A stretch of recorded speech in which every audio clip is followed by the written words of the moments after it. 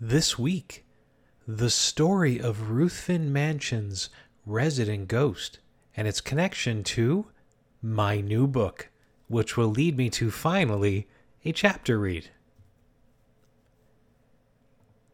I thought I'd start off this episode not with the book, but with a bit about Ruthven Mansion. So, if you're not familiar, this is one of the locations of the Ghost Walks that has run for, it has to be about 12 years now, I believe. Beautiful location. If you haven't been, I'm not saying come on a ghost walk, go there and check it out. It is a wonderful spot. If you're from the area, like in Hamilton, Toronto, or Niagara, it's not too far away. You just look up the town of Cayuga or the town of Caledonia. It's in between those two. Actually, it's good if you go to Caledonia and there's a scenic drive. You turn left at the first light when you get into town, and it takes you along the Grand River. It's actually a really nice, calm drive that leads towards Cayuga. And right before you get into Cayuga is the entrance into Ruthven. So it used to be a town, the town of Indiana. And so this family comes there, this man named David Thompson, and he builds this beautiful mansion in the middle of nowhere. It's got the columns in the front. The front door faces off to the Grand River. It's quite striking.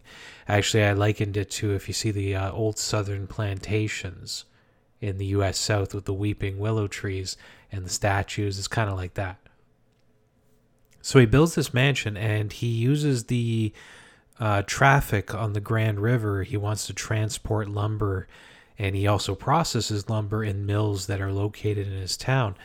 This was all along the shoreline.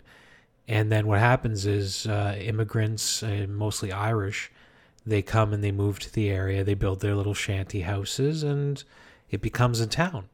So that's how it ran for many years. And then it all comes to an end because of the railway system. So they bring the railway in, and they decide, we're not going to stop in Indiana. We're going to stop in Cayuga, and it pulls the business down the street a bit. So workers leave, the shanty houses are left abandoned. The Thompson family stayed, though. So the Thompson family, they'd stayed inside that beautiful house until, I believe, the 1990s, when the last two Thompson family members, David and Drew, they both passed away. So the house is then transferred over to a trust company, and they've opened up the grounds. So you can visit it as a park, and you can tour the house, which, unique, very unique. When we do the ghost walks, we actually go into the house.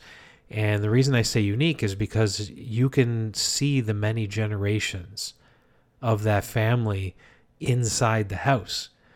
So you can walk in there's the part in the back, but then you go into the kitchen, and it's like teal, it's like a blue-green color that's everywhere, and you can tell it's the 1970s. And then you walk into the dining room and the parlor, and it's like, okay, this is the 1800s. This is like the old style. It's a really cool original feel to the building. There hasn't been an overall full renovation done to the house yet, but in my mind, as long as the house, of course, is not going to fall down, which it's not, but in my mind, I like the originality of it. I actually see the characteristics of the family better through that originality. And the teal kitchen was done by Drew, which is he was an actor. He was, flamboyant character, and you can see that in how he did the kitchen. So anyway, I'm rambling. Wonderful place. But I want to focus my efforts here on the resident ghost of the house. Now, she is definitely the most known. So when we go into a location, you try and pick up the energies of the building through psychics and through investigation. And one of the main energies that step forward who I don't believe in coincidences, and this was one of the stories that was shared to me even before I went into the house. So I met somebody who had previously worked there, and she was the one who shared that story that happened to her, which I'll get to in a moment. So this spirit lived inside the house for not very long, had a short life, only lived to, I believe, 11 years old, and died of a disease known as diphtheria. I believe that attacks the lungs. It's terrible back in those days to get that. So a very tragic life, and the house is all she knew. So if you look at that history around the ghost and you ask the question, okay, why could she be haunting the place? It all makes complete and total sense. So we find out about her even before going in. And the very first event that was done there was a special type event where people could kind of wander around and just experience things for themselves. And, certain things happened to some people, and that worked into the resident ghost of the house. So we believe her name was Bessie Thompson. And she was the daughter of David II, I believe. Yeah, David II wrote a letter about her, and I don't know who he addressed it to, but it had a description of young Bessie in it. That's how we know what she looks like. So the story that was shared with me comes from a former worker, former tour guide in the house. And she said she was leading a tour like many ones before, and they get into that area. If you've been on the Ghost Walk, you know the spot. It's right at the bottom of the grand staircase towards the front of the house. And where they stand towards the stairs, and then the group will be standing in front of them with their backs to the front door. So she's talking about the history of the family, the history of the house, and as she's telling the stories, she looks through the group, and there's this one child. Everybody else is adults, and this one child that catches her attention, this little girl. And the child is not looking at her, but staring at the staircase. And, normally it wouldn't really matter, so maybe she sees something, a bug or something, and that's what she's looking at. But it was something about the way she was staring. It wasn't like fear. It was more like a longing. Like, she wanted to do something, but she knew that being in the tour group there, she couldn't. So the tour guide thinks about it for a moment, doesn't allow her to, stop doing the tour. And then she finishes the stories and they move on. And it's only at the end of the tour, they're standing in the back room before going outside, that the parents with the little girl, they walk up to the tour guide and they say, our child, our little girl, she has something to share with you, a question. And the little girl asks, who was the other little girl sitting on the stairs? Now, this is very interesting for that tour guide because she's quite familiar with the history of the house, familiar with the letter that was written by David Thompson II, and she kind of knows where this is going. They must have had some kind of experience in the past. So she asked the daughter, what did the little girl look like? And the daughter gives that description, and guess what? It comes very close, if not matching, the description inside those letters. So here we have the spirit of Bessie, allegedly appearing on the stairs in front of another little girl. But think of all the adults that were in the two groups, and that none of them, not a one, unless they kept it to themselves, said that they could see Bessie on the stairs. And that makes me think that maybe Bessie is only reaching out to little girls like her, that maybe she's looking for a playmate. So the final question that you have to ask in this, if you want to be a good investigator, the final question you have to ask is, why was Bessie sitting on the stairs? Why does that seem to be her spot, her focal point? And for this, you're always going to look into the history first. And it just so happens that we have an idea of why that might be. Because there was like some allusions to this in the historical records, that Bessie had a very deep fear. So as she was getting sick, they said that she used to sit on the stairs for hours at a time. And she would sit there and wait her eyes peeled on the side windows around the front door, and she would hear the noises of the hard shoes walking up the front steps and the shadow appear through that glass. And then she would scream at the top of her lungs, run up the stairs, and hide in her bedroom. Now, who was that coming to the door that scared Bessie so much? The local doctor. So basically, they say that Bessie hated the taste of the medicine that he gave her to try and bring down the symptoms of her terrible disease. Now, the reason I talk about Ruthven in this episode is because it is related to my new book. So I'm very excited about this. It's been in the works for a couple years now. It's my first novel. I don't know if you know, but I wrote a Ouija board booklet that's currently on Amazon. And that's not really a novel. So I wanted to write a novel, and I had this idea rattling around in my head. So I wrote it out, and that process was absolutely amazing. I adored it to no end. I loved coming up with the stories. I loved coming up with the characters. I just enjoyed it so very much. And once the book was done, that's when I got into the editing phase. So I don't know if there are writers are listening right now. You probably feel my pain. Maybe now you're okay with it, or you have your own editor that does that work for you. That terrible work. But in the first couple books, you have to do it yourself. So I went through the editing process, and I go through the entire book. It's approximately in book form. It's about 180 pages, and I just I did it the first time. I'm like, this is perfect. So then I start reading over the chapters again, and I'm like, this isn't perfect. So I redid it again. And I'm like, okay, this time it's perfect. And then I read over it, it's not perfect. I find mistakes that I made, and as the storyline wasn't going well. I must have gone over this book maybe 6-7 times. And I'm telling you that, if you're going over an article that's like 2 or 3 pages, it's totally cool. But when you're going over a book that's 180 pages, it's a long process. So I don't know. You can give me some thoughts on this if you like, ggdaniel@ghostwalks.com. But the editing process, and maybe it's because when it comes to my writing, I kind of want to be a perfectionist, and the amount of times I've gone over it, I'm still not fully happy with it, and I think it's just psychological at this point. Like, there's certain parts of the book I absolutely adore, but then other parts I'm like, how can I say this better? How can I do this in less words?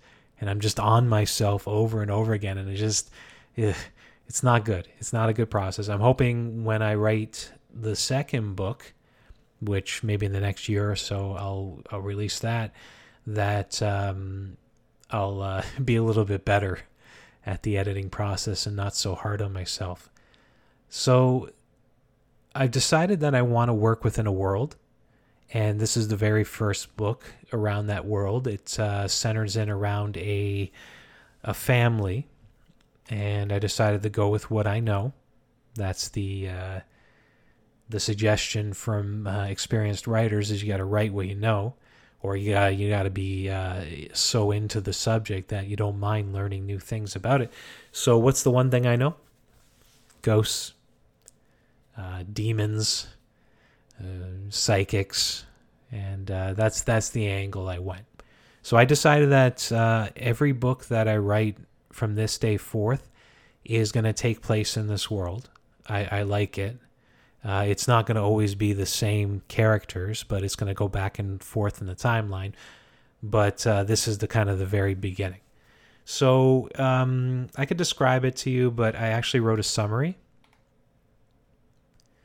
And this was a first experience for me as well.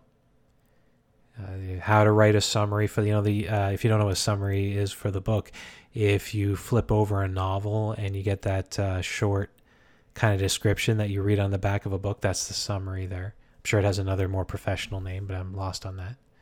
So I wrote a summary for it, and I wanted to make sure that I didn't give too much away in the summary that it would ruin the book.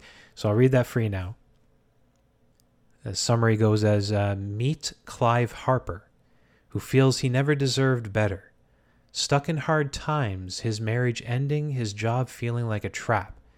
It all changes with a simple phone call from a dead woman, forcing him back to his childhood hometown of Clanbrassil, not knowing it'll lead to his destiny or his death.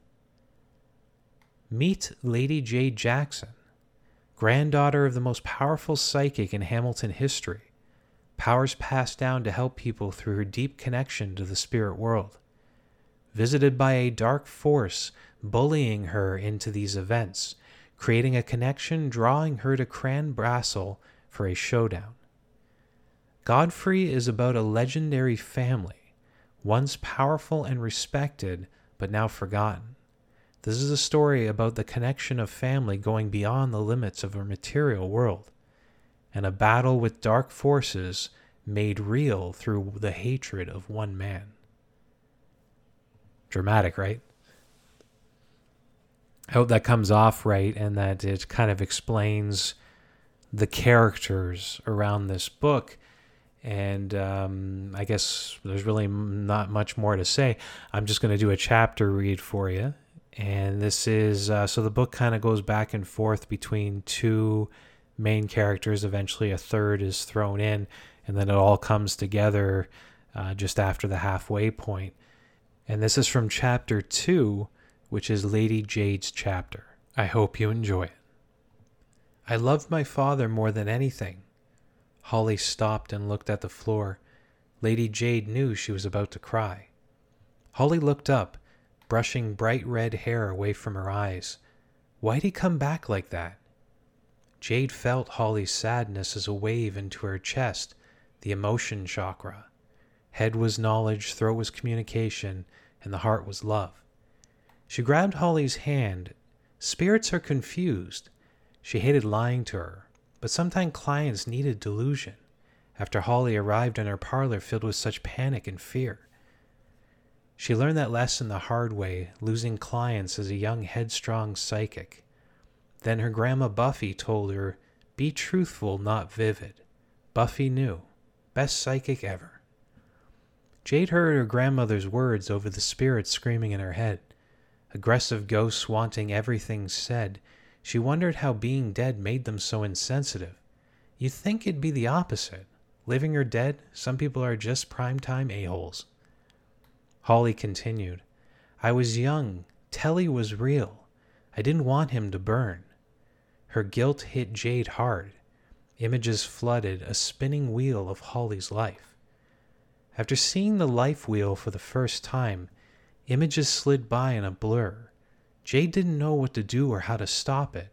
Her grandmother, always ready to sit down in the living room with her, at two ancient wing-back chairs facing over a small wood table. A couple cups of Earl Grey tea calmed the room. The images, Buffy said, are memories with more than words. Just be open. Feel the wheel slow and stop. It always does, exactly where it needs to stop. A great lesson for life. Always allow things to happen. She shared that gem with a group of budding psychics while doing a seminar at Hamilton's Psychic Expo. There were so many confused faces. Guess they never saw the wheel. Holly's wheel spun, stopping on an image of a little girl riding a bike down a suburban street. Her father running behind, reaching out and laughing, proud smile, yelling words Jade couldn't hear. The wheel spun and stopped on Dad giving little Holly a teddy bear. Her face lit up, hugging it tightly, the name Telly on her lips. Dad grabbing her shoulder, his words, keep Telly safe. Wheel spun and stopped on a burning house. Wait. The flames paused. Holly, are you ready for this? Yes, I am. Go. Flames shot from the windows in bursts of light, puffing out black smoke, climbing the walls and above the roof. Jade knew it was Holly's childhood home.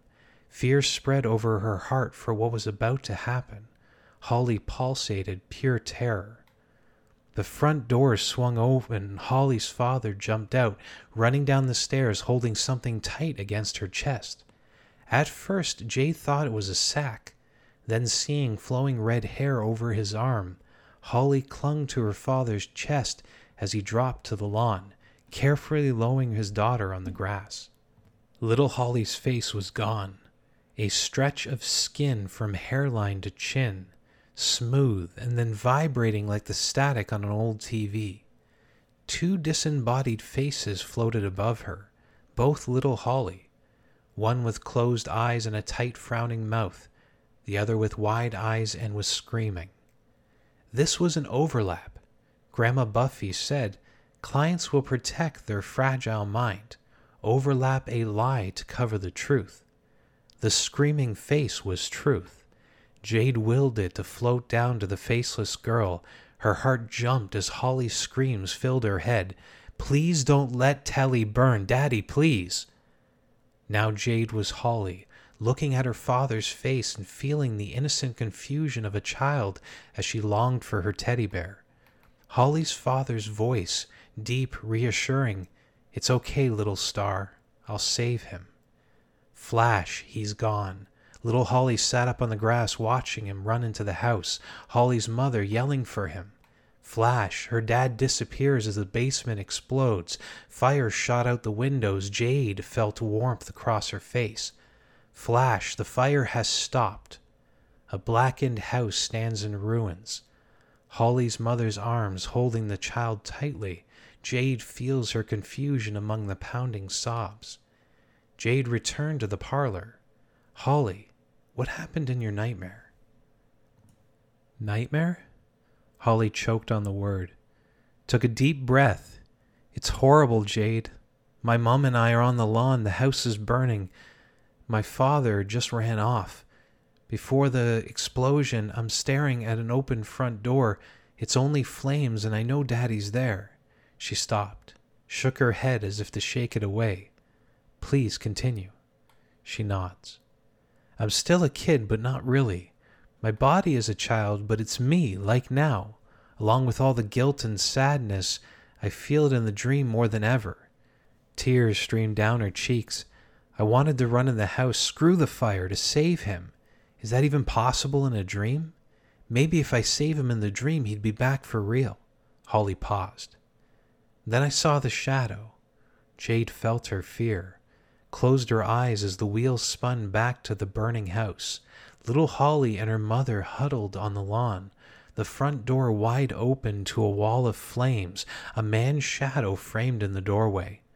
Holly was about to continue, and Jade held up her hand. It's okay. Don't say a word, just feel it. Jade entered Holly's memories. The shadow dragged across the porch and down the stairs, floating, his toes dragging over blades of grass and debris. Little Holly looked up at her mother, who looked down. Her lips were pulled back into a smile, unnaturally wide, pulled up towards her eyes. Stop. The scene paused. The smile frightened Jade. Nothing like it ever before. The mother's face was stretched back, the eyes void of emotion, like a Halloween mask. The image moved. I didn't say start. Jade felt through little Holly, cold air hovering around her cheek. The shadow had arrived. Her father's voice echoed, I saved Telly, little star. Jade turned, her father only an inch away, not the handsome man she saw. His hair lumped in a mass of goo running down both sides his face, skin black and peeling, showing off the white skull underneath at the hairline. Telly's safe, dear, but Daddy's not. The skin rolled down from his forehead, blanketing his eyes as streaks of bloody mucus fell away. Her father's face slid off, landing in Holly's lap. She felt the crusted skin hanging wet and heavy on her hands. His face without skin, skeletal, ready to fall apart, but it didn't. His jaw impossibly moved up and down as an eyeball slid out, hanging off the tendon, bouncing lightly off a cheekbone. Her father's voice deep and wet. I love you, little star. Jade opened her eyes. Holly was crying. My God, Holly, you saw it. That thing wasn't your father. Holly wept. No, it's him. He hates me. It's my fault. All for that stupid bear. Her guilt ran deep. Jade knew the only way to break through. She closed her eyes and focused on the top of her head. Grandma Buffy had called it our connection to the other side, like dialing a phone. Jade felt the essence of Holly's real father enter the parlor, not the thing, but instead the smiling, handsome man running behind his daughter's bike. Holly paused as heavy energy entered. Jade looked up. Your father's here. Don't be scared. It's not the monster. I'm going to let him speak through me. Are you ready? Confused but calm, Holly said I am. Jade was proud. She felt into the dad's energy, pulling it down into her. Opening her eyes, Jade saw everything. Like a passenger on an amusement park ride, she had no control. Dad started talking. Little Star. Holly leaned back and tears welled up. Daddy? Her dad said, don't blame yourself. It wasn't your fault. I'm happy, just as much as every day I got to be with you. I'll be with you forever. Nothing will stop that. Jade felt him smile. Holly recognized her father's smile, same one that comforted her through so much pain, but still comforting her now. But I have to go.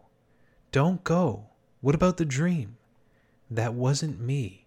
Jade felt the fear. Don't talk to that thing. Ignore it. It's not here for you, little star. The table rushed as she fell forward. Daddy? Jade sat up. Holly's father was gone. The session was over and Holly seemed better. The tension gone. At the door, she spun and hugged Jade. Thank you, thank you, thank you. Jade gently pushed her back. You're welcome, Holly, guiding her through the door and watching her leave. The boy's voice was already against Jade's ear. You did good today. She ran back into the house, excited to talk with Michael. You saw it? Yeah. Holly's going to be fine. The darkness is gone. She knew what Michael meant. The thing in Holly's dream was not her father. Most of the time, it's a dark energy born from guilt or anger. Jade assumed this until coming face to face with something else. That gruesome moment of seeing the dad's decayed face, Michael answered the thought.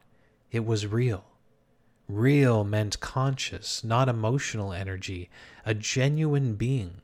Not human, though. Never human. The room felt different. Love faded. Something had entered, and in a moment it was gone. Michael had talked, but Jade was lost. The boy's voice echoed as if down a long tunnel, muffled and then clear again. I'm scared. Jade didn't need to say it. She was scared too.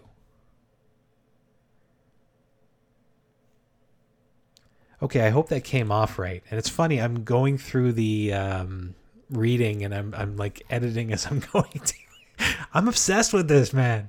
There's this parts I know I kind of screwed up the grammar, and they're typos. It's not like I actually thought that sounded good, but I hope you enjoyed it. I hope it came off well. The descriptions, I do get a little bit into the weeds with some of the violence descriptions, but I want the reader to kind of experience it in all its goriness. So hopefully that's how it came off. So as for if this book is for sale, it is currently in the review process on Amazon. It will be exclusively on Amazon for now.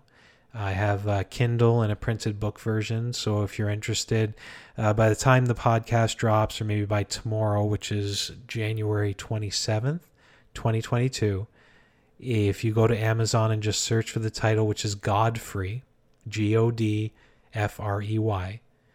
name of the family, you'll most likely find it.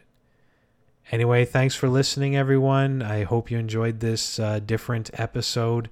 I'm just very excited to have my book out. But don't worry, I'm going to get back to the usual ghost stories and dark history next week. I'll talk to you then.